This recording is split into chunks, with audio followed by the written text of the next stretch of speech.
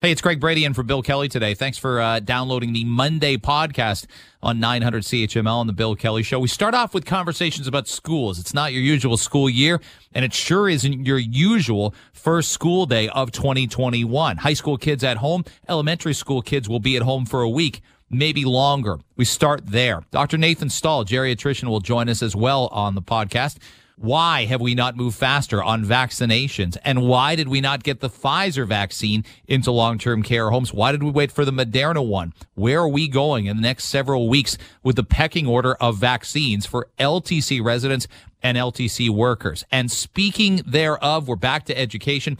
Biostatistician Ryan Imgren joins us, and we talk about the lack of asymptomatic testing. They're getting it done in many states across the U.S., but we haven't come close to doing it in Ontario. We'll get to that issue as well. The Bill Kelly podcast starts now. Today on the Bill Kelly Show on 900 CHML. I want to start on schools today. Today would have been the day. You know, it's an exciting day, I think, for parents and kids cherish and celebrate that Friday that you get out of school. It's a great time when you're in elementary school and you get that last day. I think it's one of the best. I think it's better than your birthday. I do. It depends on the time of year your birthday is, but knowing that you are free from the grips of the elementary school process, and this could be in second grade, this could be in eighth grade. Eighth grade's pretty fun when you're the kings and queens of the castle. You know, when we still talked about gender in elementary schools. I kid.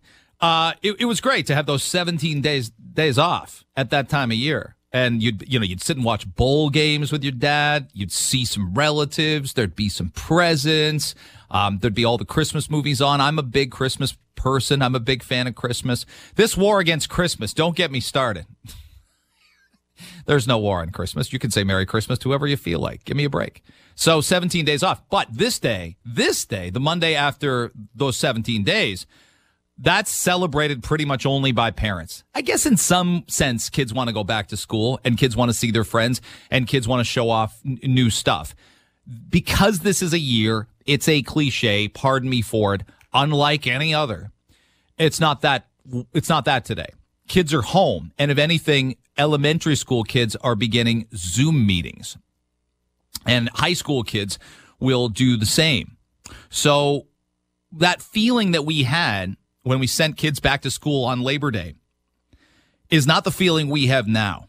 Okay, there was some optimism. We'd enjoyed our summers. Like I said, we played our golf games. We went out and ran outside. We did rent cottages. We did meet people on patios. We got back to a little bit of our existence. There weren't concerts to go to. There weren't sporting events to attend. Maybe if you were really lucky and you're a parent and your youth is involved in sports, there was it was fun to actually go and watch your kid practice soccer or watch your kid practice baseball. But there weren't the moments, right, in the summer that we so look forward to and we will get to experience again. Okay. This is a tunnel. We're in it. We're in the darkest part of it for the next 8 or 9 weeks. But I wanted to bring this up. The idea that Ontario COVID cases are, what were we, about 20 yesterday, 2,900. We were well over the 3,000 mark. Modeling clearly shows we'll hit that magic 4K mark. So exciting. It's so awful. It's so dreadful. And we'll hit 4,000 in the next week or two. That's almost a certainty. Anyone who has projected numbers and anyone who knows anything about mathematics or exponential growth, we're not going to see the cases go down anytime soon. And I will say right out of the gate, before I get into the meat and potatoes of what I want to say about schools, and I'll certainly seek your thoughts out later on in this program this morning. But there's no question in my mind that we made decisions over the holidays that were meant to be responsible. I do think the vast majority of people understand the importance of this, that this just isn't about you or your family or your circumstances. And school is part of that gigantic picture here. I think about confidence, and I think about how confident I was in the government, in the Ontario government, when the Education Minister, Stephen Lecce, mentioned and laid out the details of the plan for high schools. My kid was starting high school last fall, so he's a ninth grader right now. Really happy and really proud of him. I don't tell, I'm one of those people that think, you should tell people more stuff how you feel. Like I'm one of those I love you everyday person. And some people are a little more constricted with their emotions. I often think the generation before us, the people born in their 40s, they don't do that as often as we do. We've been grown up to be more emotional. Do I think we share too much? Do I think we should keep more stuff to ourselves? That not everything is a crisis, not everything is a tragedy, not everything needs to be something that we just can't plain get over? Yeah, I think that also. But we're sharers, at least in terms of people born, say, in the mid-'70s, and I'm a child of the '80s, so I understand how that works. And I thought about what makes a person confident. And I came up with 3 things. And I might be wrong about some of these. By the way, you can always email me, Brady at 640toronto.com. Toronto's lending me out to Hamilton and London for the weekend. I'm, again, thrilled to do it. The folks at CHML have been fantastic to me over the summer. What makes a person confident? And I thought about 3 things. Experience. Well, that makes you confident, right? Data makes you confident. Numbers. Now, when numbers back something up, that's a pretty good thing, right? And observation, okay? A little bit of an eye test. There's some instincts you have. You know you're in the right scenario here. There's those studies that say when you meet somebody for the first time, you know whether or not you would ask them out on a date. Okay, there's a reason we do speed dating. Well, I don't do it. I've been married for 16 years. But speed dating is something that people, because you know instantaneously, right? You're getting a good vibe or not a good vibe. I never buy those stories. I never buy them. Where people were, yeah, I'm not sure, I'm not very attracted, and I'm certainly not attracted, and then they see it, and then by the 30th time you meet somebody, they're like, boom, yeah, snap of a finger, yeah, I could be there, I could be in a relationship with that person. But everybody's different, okay? Everybody has that different wiring. But I thought about experience, data, and observation. Let me bring it a step further. Okay, you see other people when you're getting older in that school experience, and you're like, how do people like ask somebody out? How do you ask somebody out on a date? Even your first elementary school dances are like that. You're like, what do you do? How do you know when the right time is? And if the song starts and you hesitate, the song's 30 seconds in. It's a 4-minute slow song. It's one of those babies off the Chicago 17 album, right? You're the inspiration. Is that too serious a song to ask somebody for a slow dance? Maybe so. It's not Stairway to Heaven. Okay, so experience, data, and observe, but you get experience. Okay. I'd liken it to, I don't know, sex. Let's talk about sex. Let's go salt and pepper, right? Let's talk about it. You pretty confident? When you lose your virginity? No, you're not. You aren't. And maybe not the time after that or the time after that. But soon, figure out do's and don'ts. And parenting is like that. And adulthood is like that. And schools have been like that this year. So you'll have to forgive my questioning of where we're going to go in the next week or so with opening the door up to elementary school students a week from now. When we went back to school, the day after Labor Day, the Ontario COVID cases, as I mentioned, 190 people. 190. We're way, way past that right now. We're 15 times that. Okay, for every one person that tests positive for COVID-19 in the day before Labor Day, 15 of them. 15 of them.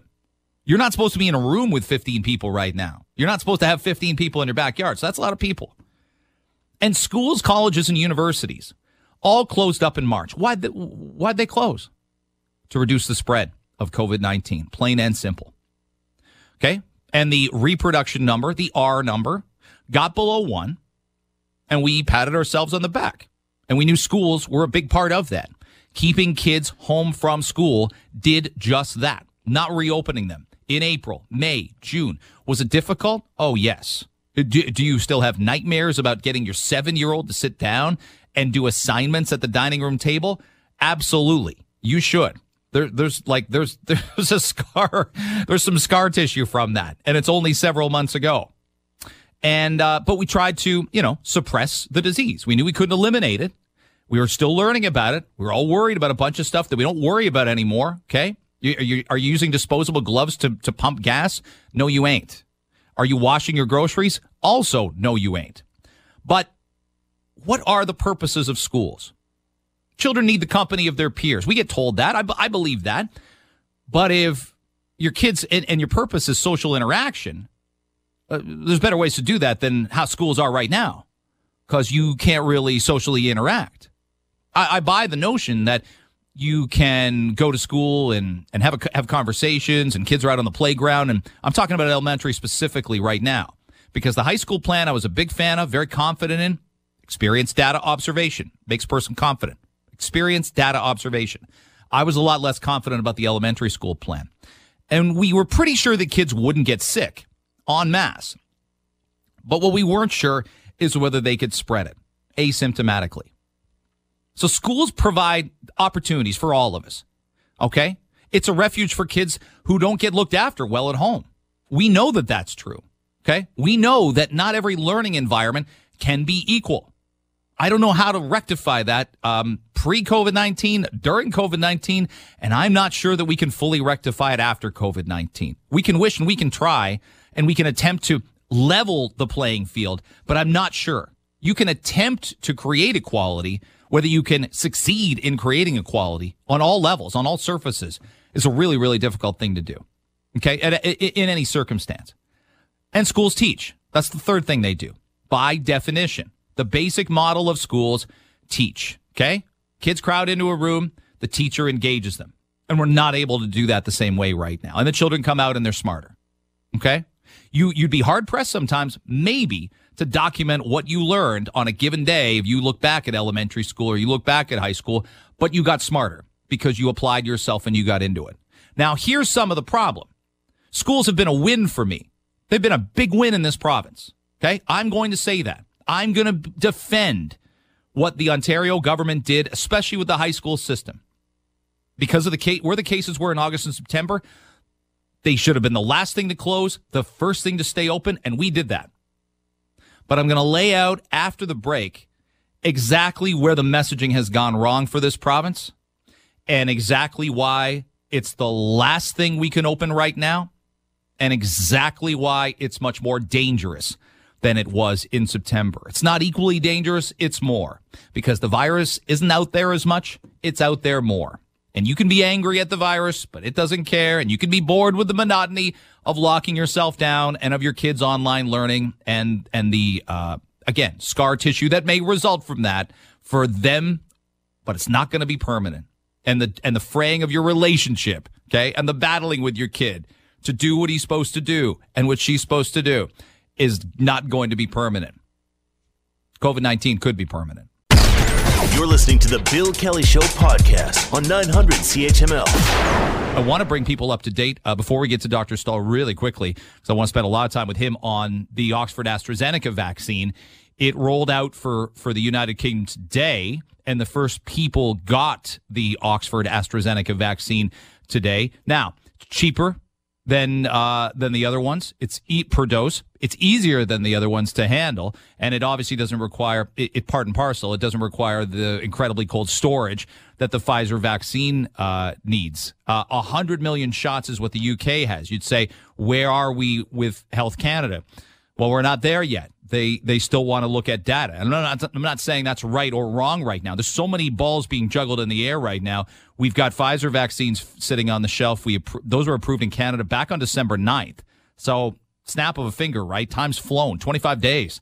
And obviously the Moderna vaccine was just approved a couple days before Christmas. And those are the ones we're trying to get out to long-term care homes. But it has not been an easy process, and it's not been a thorough process getting that done one way or the other. I want to bring on a geriatrics doctor at Sinai Health, and he's done so much incredibly important messaging when it comes to LTCs, when it comes to what we need to be doing in this second wave. Dr. Nathan Stahl joins me on 900 CHML. Dr. Stahl, it's great for you to come on. I appreciate the time as always. Great. Thanks for having me. Give me your sense as to whether the weekend, I know there were some new numbers, and I saw that you retweeted them. There's some new optimistic numbers about vaccines that have gone into people's arms. Samir Sinha tweeted it. Dr. Sinha says we're almost at 42,000 vaccine doses, but that's about double where we were at the middle of last week. Lay out for our audience, it's still been an incredibly frustrating process not to be moving quicker, isn't it? Oh, absolutely. I mean, I'm not sure how optimistic that is. We still have, we still have over 70% of vaccines that are still stuck in freezers. So, yes, we've gotten in about 40,000 doses thus far, but look at our population of 15 million, right? That's a rounding error in terms of our population and what we're going to need to make a difference. And the other concerning thing is, you would have hoped that 40,000 would get into the arms of the people who need it most, which are the long-term care and retirement home residents. And only a handful of homes have actually gotten vaccinated thus far. So really, the vaccines have not made a difference thus far because of how slow and how little we have vaccinated our population. Do Canadians have a true understanding? And have we not, Ontarians, I should say, have we not done sort of a pecking order properly? That's the one thing I bring up the UK earlier. And it feels like they know. Every doctor I speak to, every person on the ground seems to know that it's all about the care home residents and the care home workers first, and then it's people over 80, and then it's frontline healthcare workers. Do we have a set list, or are we just doing this seemingly at random in some cases? No, we have a set list that actually makes good sense, and this is not just something that Ontario has developed. There's Canadian guidance on this from NACI, or the National Advisory Council on Immunization. And I think we got this right in terms of prioritizing long-term care workers, long-term care home residents, people who are receiving home care in the community and Indigenous communities. Those were the people who were slated to receive the vaccine first. The problem has been the execution. Everyone was really worried that we didn't have enough supply and that Canada hadn't secured as much supply as other countries. Supply has actually not been our issue. Administration has been our issue. And so as you highlighted up front, the Pfizer-BioNTech vaccine was the plan was to use it in Ontario on long-term care home workers and not to move the product into long-term care homes, which I think was probably not the right thing to do. Many other jurisdictions did choose to move it into homes and have vaccinated a lot of their population. So you look at Quebec, British Columbia, the state of California, the state of Ohio, the United Kingdom. There are tons of places, and Israel, of course, which has been leading the world in terms of vaccination. Yeah. They've all moved the Pfizer vaccine into homes. The plan was to use the Pfizer vaccine and keep it at the distribution centers and vaccinate the workers. The one other thing that was sort of forgotten in this is that the long-term care home workforce is a population that has a lot of skepticism towards this vaccine. And we've seen from other jurisdictions like the United States and even the state of Ohio that somewhere from 60 to 75% of workers are refusing the vaccine. So, we've had this double whammy of not moving the product into homes and then trying to vaccinate a workforce that is hesitant about receiving this. So have you heard of healthcare workers refusing the vaccine in the GTA in Ontario? Oh, absolutely. I mean, I'm in the hospital, you sort of overhear the chatter at nursing stations and, just in the hallways. And there's a lot of skepticism about the vaccine. And in fact, there's many healthcare workers that have told me that they have either refused when they've been called for the vaccine, or that they're very hesitant and may not accept when they get the call for the vaccine. They want to sort of, quote unquote, wait and see and wait for other people to receive it. Does that make you what's the word? Disconsolate? How do you describe your reaction when you hear the anecdotes? It's sort of like when people ask me, how do you perceive, or what's your reaction to what's going on in long-term care? I'm distressed by it, but it's actually somewhat predictable. I mean, this is a workforce, that is 40% are visible minorities. The messaging we need to use is different than might be used on physicians or on more upper class individuals. There needs to be tailored messaging to gain the trust of this population, and simply educating them about the vaccine using the traditional means we might do so is not going to cut it. And I think that has actually been one of the other failings of our vaccine rollout, is that we have not done as much, I would argue, to promote vaccine acceptance amongst this population. So it's actually somewhat predictable. It's just we had assumed that if we just put vaccines into freezers and called people up, that they would accept them. I mean, another example of this is that long-term care home workers frequently work multiple jobs, and there is currently no paid time for these individuals to go get the vaccine. So we're asking them to actually go, in some instances, on their off days to travel downtown, which may be unfamiliar to them. We're not giving them paid transportation and parking. And also, people do have a sore arm after this. Some people do experience a reaction that makes them take time off work. We haven't guaranteed that they're going to have paid sick leave for that time. So there are real sort of missteps in terms of lack of efforts to promote acceptance, but also to guarantee the financial well-being of these individuals when they do receive the vaccine. I know I want to spend a few minutes on LTCs for sure, and we should, but I do want to follow up on this. By the way, Dr. Nathan Stahl joining us, 900 CHML. I want to ask you about sort of that sort of messaging and the advocacy. The reason I enjoy having, doctors like yourself on, Dr. Bogosh, Dr. Warner, is I think you're clear, I think you're concise, and your messaging is on point, and people have no reason not to trust you. I worry that our politicians, and it's in some way it's no fault of their own, and in some way it is, but I don't know that we could get a campaign going with a Christine Elliott or a Doug Ford or a Justin Trudeau on television saying, hey, everybody, get the vaccine, because I think, there's this level of trust that I worry I don't think it's irreparable, but I do think there's a chasm now in trust between politicians. And it's the sort of do as I say, not as I do thing. The vacation of Rod Phillips is a great example where people are like, I'm done. I don't feel like you have my best interests anymore, which is terrible that would be the case for the vaccine, because that's exactly in your best interest is to get it. Yeah, well, one of the things that I think has not helped with the trust is that our case counts and deaths have escalated over the holiday period, and this is the time when we receive the vaccines. And where have our politicians been other than on vacation, right? We haven't seen actually any government officials really come out. If you look at our top officials in Ontario or even Trudeau, we haven't heard much from these individuals in a couple weeks now. So Rome is literally burning, and our leaders have not been present, and they're sort of waiting for, I guess, today, which is the official return to work for many individuals. So I don't think that has helped with trust either. I do think, I think this is the best way, honestly, it's very simple, to regain trust is to accelerate this process. But also, I think what has been really challenging over the last couple of weeks, because our leaders have been sort of on vacation, is there's been a lack of transparency about why is it so slow and what are we doing to accelerate it. And no one seems to be able to give a clear answer about that, which is the other thing that I don't think is contributing to a lot of trust amongst the population.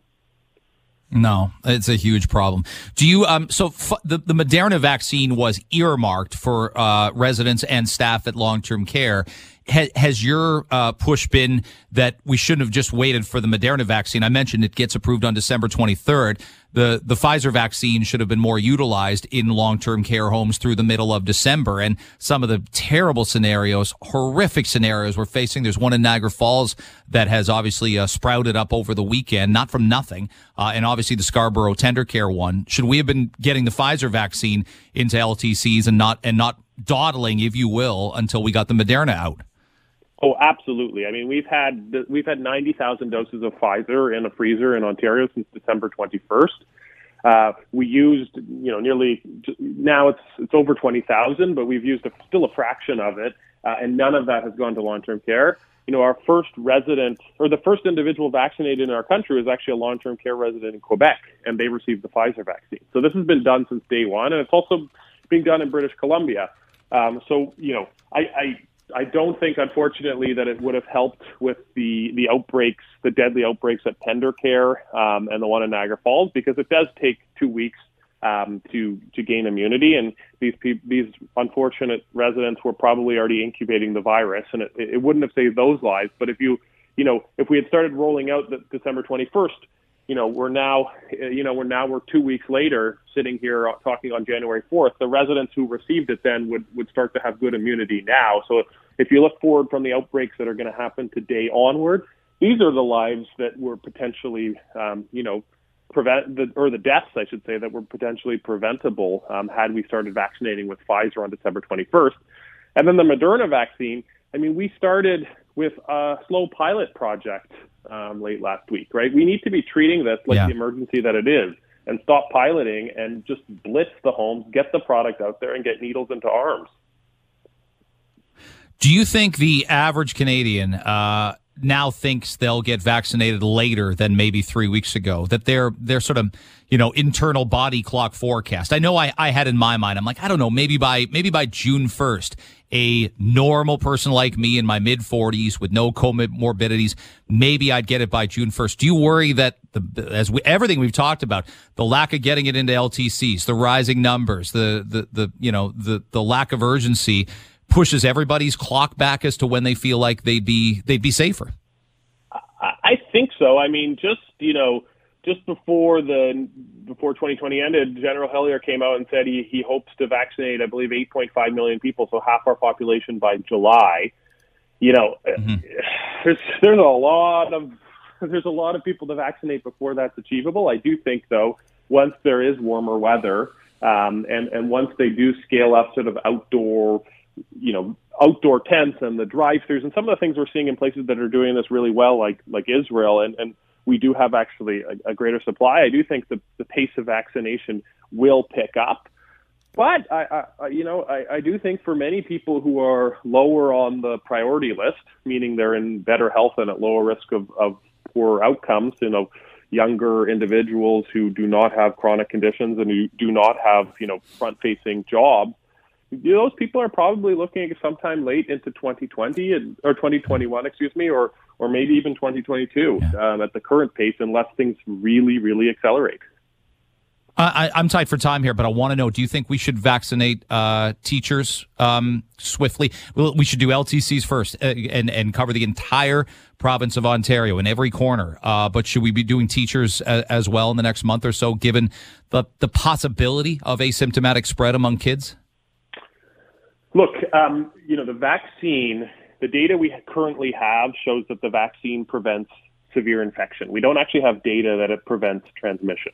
We think it probably does, but we need to follow the data when we have a limited supply. And really, we need to be vaccinating up front the populations that are most likely to die. And those are the long-term care residents, and those are the retirement home residents. And that's why those populations should receive, and I don't think there's any disagreement about that, the first vaccine. Teachers and other people, grocery store workers and other people who have front-facing jobs, they will be in the next tier of prioritization. It's just we need to get the vaccines into the people who are most likely to die first, and that's where the evidence behind the vaccine exists right now as well. Dr. Stahl, it's brilliant stuff as always. Thank you very much. Don't stop what you're doing. Keep speaking up and doing everything you're doing. It makes a massive, massive difference to an awful lot of people. And thanks for spending time with me today. Thanks for having me. You got it. Dr. Nathan Stahl from Sinai Health. That's just it. There's so much there to unpack, but we talked about it earlier about, knowing the phases. If you are in the UK right now, what they've done nationally, and we should have done this. I think we still could do this, but it takes the cooperation of the provinces. And we feel pretty splintered as provinces right now, right? What works for one province doesn't seem to necessarily work for another. But they have identified 9 groups of individuals, and people from 50 to 54 are in the 9th group. So you would know what group you're in. Care home residents, care home workers, number 1. Okay? Number 2 is people aged 80 and frontline health and social care workers. People aged 75 to 79. And then it goes down, right? People aged 16 to 64 with underlying health conditions. If you're a 23-year-old with severe asthma, you should go ahead of a perfectly healthy 52-year-old. Yeah, you should. And that's what they've identified. We don't know that stuff in our country. We sure don't know it in our province. Okay? We don't. I've heard from healthcare professionals who said, I've got the shot and I'm thankful for it. And I didn't want to turn it down because I thought I'd lose my place in line, but I'm not sure I should have got it before a long-term care worker. No, you probably should not have. He or she probably should not have. But what are you going to do? Say no? If someone came to you with the vaccine and knocked on your door today, say, hey, party of 5, Johnson, 5 vaccines. You're all running to the door with your masks on and distancing, but you're doing it. Okay? So, look, we've got grim stuff ahead of us right now. Okay? Whatever you thought it would be in January and February, in September, you can't be that much of a Debbie Downer that you thought it'd be this bad. So it's worse than you thought it would be. So we've got worse days ahead. But we've got to isolate the groups we want to vaccinate. Okay? We've got to identify them. And you should know, well, I'm in group 5. Oh, really? That's interesting. I'm in group 7. And we don't. We don't know that right now. You're listening to the Bill Kelly Show podcast on 900 CHML. Will your elementary school student return to school a week from today? I'm guessing not, but no messaging from the Ontario government right now as to whether that'll be the case or not. Now, I got a hold of, and it's pretty easy to find, there's a study in the UK that transpired before. Now, this is before the new variant. This was before the new strain started dominating the UK in the middle of December. So this report concluded on December 17th, and they put it out on New Year's Eve. Now, I want to read you some of it. And this is not ironclad, like I guarantee you, okay, that this is happening in Canada, in Ontario, in Hamilton, in London, in Toronto, in the very school that your kid goes to, or the school that you happen to teach in. And again, teachers, thank you for your service. I know it wasn't an easy 4 months. It's not going to be an easy next 5 or 6. It just isn't. But the analysis showed children and young people are more likely to bring the virus into the household than those aged 17 or over. They are less likely to catch the virus within the household. Now, this is consistent with previous analysis in the same study group of UK transmission. Here's what we've heard from Ontario's education minister. Okay? Schools are not a source of rising community transmission, according to medical experts. Who is that medical expert that, the education minister, Stephen Lecce, who I have a lot of respect for, will often quote? That person is Dr. David Williams, the Chief Medical Officer of Health for Ontario. By design, it was important to send kids back to school. Absolutely. Yes. And to me, it was a successful 4 months. Now, though, with rising cases, we've got a different scenario on our hands and a different narrative. And I'll lay that out in a second. I'll talk about that with Ryan Imgren in a couple minutes. Young people, 2 to 16, age 2 to 16, much more likely than those 17 and over to be the first case in their household. In particular, those aged 12 to 16. So that's about grade 7 age to grade 10. They're not holding kids back anymore. They held a couple back when I was in 4th or 5th grade. We don't do that anymore, right? Feelings and whatnot. Okay. Age 12 to 16 are nearly 7 times as likely. 7 times to be the first case in your household compared to those 17 or over. And transmissibility shows how likely someone is to pass the virus on within the household if they're the first positive case. The analysis shows 2 to 16-year-olds are more than twice as likely to pass on the virus within their household compared to people aged 17 or over. What do we conclude from this? That there's a lot of asymptomatic spread among kids. You can make the case, you certainly can, that kids aren't getting sick. And what a relief. Because when we sent kids back to school, I felt it all the way through my chest. All the way through it on Labor Day and the day that my kids went back to school, the day after Labor Day, in elementary school and high school. I have a grade 9 and a grade 7. And I was more confident in the high school plan than the elementary school plan. I mentioned that earlier in the program. I've told that to anybody who will listen. And I'm thankful for these 4 months. And I will tell you again, sending kids back, even with the methodology and the structure that they did, more a win than a loss. Now, I'm well aware, very aware in my scenario that I've got a lot of boxes that check more positive, if you will, than negative for me. No one in the house has respiratory problems. No one's immunocompromised. No one smokes. No one's obese. No one's unhealthy. We don't live with an older parent, a grandparent to our kids. We don't have to see older people on a regular basis. Now, my wife has been going and visiting her father in a long-term care home. We had to painstakingly, obviously, and with heavy emotion, put my father-in-law in a long-term care home. He suffers from early onset dementia, and we had to put him in a home 5 or 6 weeks ago. Has our scenario changed? I don't know that it has, but I know that schools have. I know that, and you probably feel that too, okay? There's increased transmission occurring with everybody, and it occurs among school children when schools are open, particularly in kids of a secondary school age. And again, that's the area where I had the highest confidence by a mile in September. So look, there's a million different ways to look at this, but there's no doubt we've got just such a changed set of circumstances, an absolute, game changer with the numbers we're talking about. We had 190 cases in Ontario the day before we sent kids back to school in September. Here's the other thing, and I want to mention this really quick before I get to Ryan Imgren. There is no sign that we're going to test asymptomatic teachers or students. We're not going to utilize rapid tests. Let me tell you what the state of New York does. New York was on fire in March and April with coronavirus, okay? It made Governor Cuomo a household name among people that didn't live in New York State, okay? Here's what they would do. When schools had to close for the first time, and if they did close, even for a day, even for a half day, here's what they would do when they reopened. And they did this, they tried to do this even in areas where they could afford to with the rapid tests. 25% of the in-person learning school community, and these are mandatory, students and faculty must be tested per week. The school should ensure it provides opportunities to test on school grounds. To my knowledge, there's never been one coronavirus test in our entire province of 15 million people and millions of kids at school and hundreds of thousands of teachers. There's not been one test given on school grounds. Do we have the capabilities to do that? Yes, we do. We do now. We didn't in September and October. We certainly do now. But you have to test 25% of the school population of unique individuals who have not previously been tested for the surveillance screening. We don't do that. There's no plan to do that.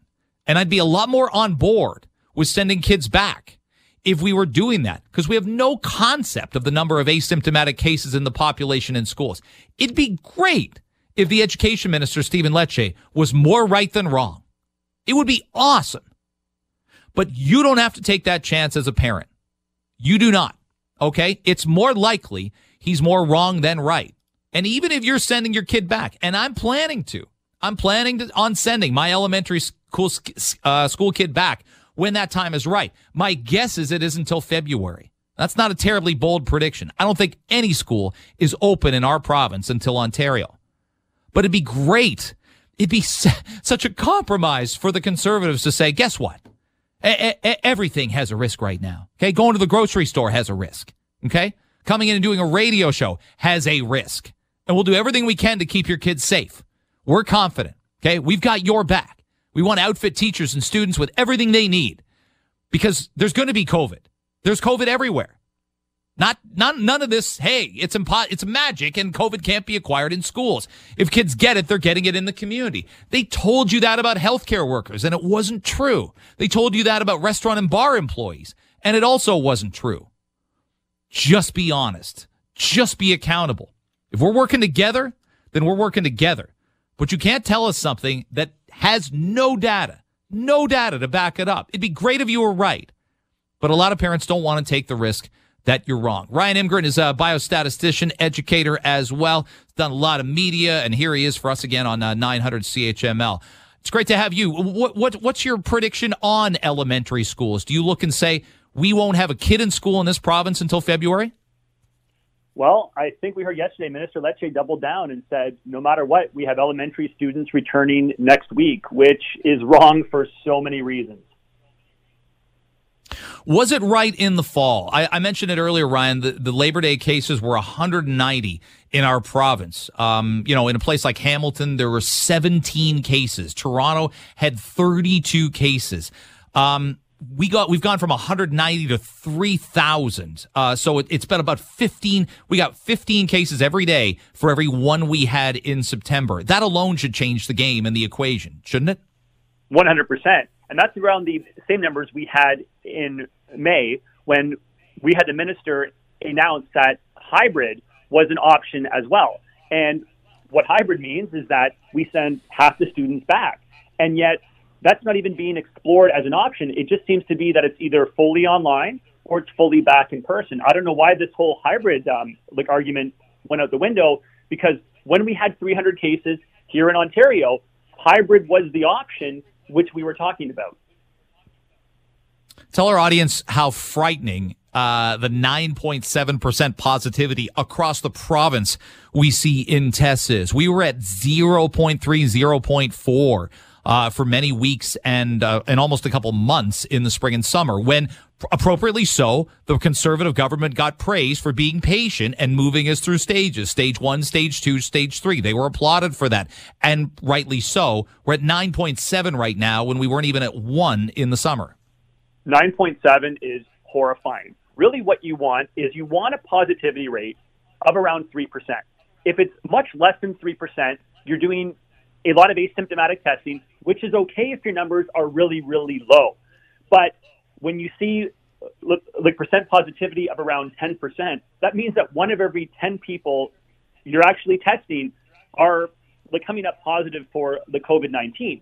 Now, if you're doing proper contact tracing, you're going to find that most people have more than just 10 contacts, which means that we are not doing proper contact tracing. And that's what that is really, really indicative of. And when you don't do proper contact tracing, you don't find cases. I laid that out there about, and listen, we got a lot to be proud about with where we live and our health care and what we do for each other when it comes to medicine, when it comes to those scenarios. But I've laid this out before. You've probably heard me say it. New York State has about the same population as Toronto, as Ontario, and they've been kicking our butts when it comes to the number of tests they do. And when I mention that in schools, even in the deepest borough, in most populated borough in New York City, they're doing asymptomatic testing of 25% of kids on a weekly basis. We're doing none of that. What does that do for you? What does that make you think? How far behind we are, New York State of all places?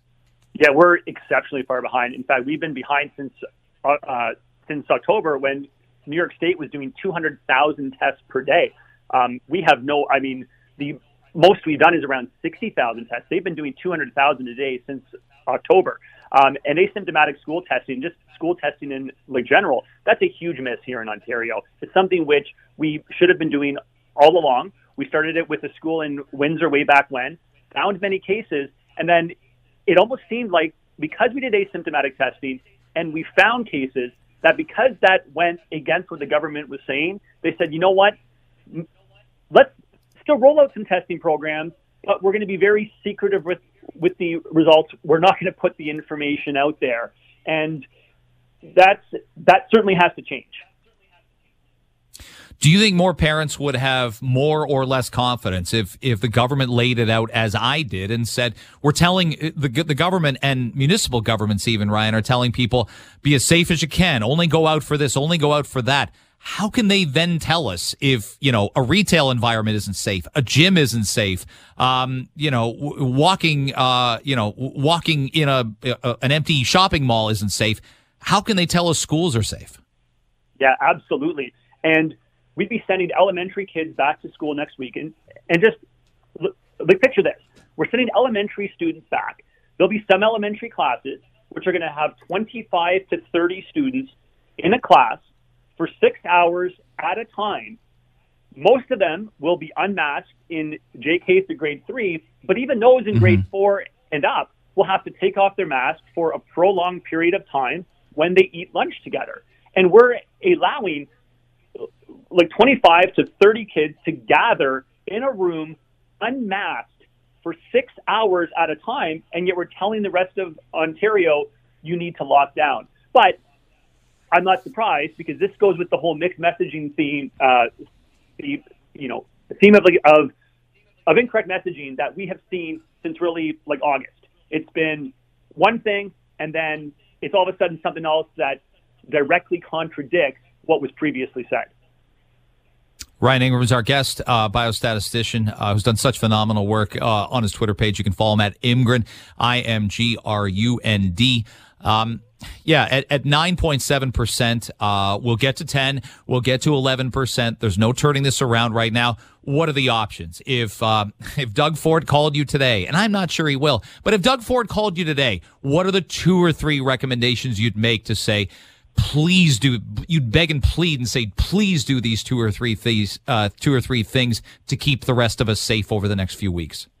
Yeah, so I think the first thing is all schools need to remain online until we are under 1,000 cases per day, and that needs to be explicitly stated. Here's the target. If you get to under 1,000 per day, then we can send kids back to school, maybe the elementary level first, and then we can go to secondary from there. That's the first thing. Second thing is any retail stores that are open right now should only be 20% capacity. For us to allow some of these stores to be opened at 50% capacity is just absolutely insane, and it's going to ensure that we don't bring our numbers down the way that we're supposed to. But ultimately, I think the biggest thing we can do right now is to get the vaccines that we have sitting in freezers into people's arms, because that is going to reduce mortality. It's going to eventually free up hospitalization space, and it will allow us to become a little more tolerant of slightly higher case numbers, because it's not affecting the most vulnerable population who is going to die with COVID, who will also be hospitalized with COVID. Well, I'd make the case too. If you're a parent listening going, this is all bad news, the only way that your kid, and if you're worried about, schools acting as a babysitter, I think you and I would emphasize and understand that, yes, of course it's better for kids to be in school, as they should have been in September, October, and November. But if you want your kids back in school in even May or June, acting now is pretty damn important. Like it's too late. It's too late for February, March, and probably most of April, unless vaccinations roll out in a big hurry, isn't it?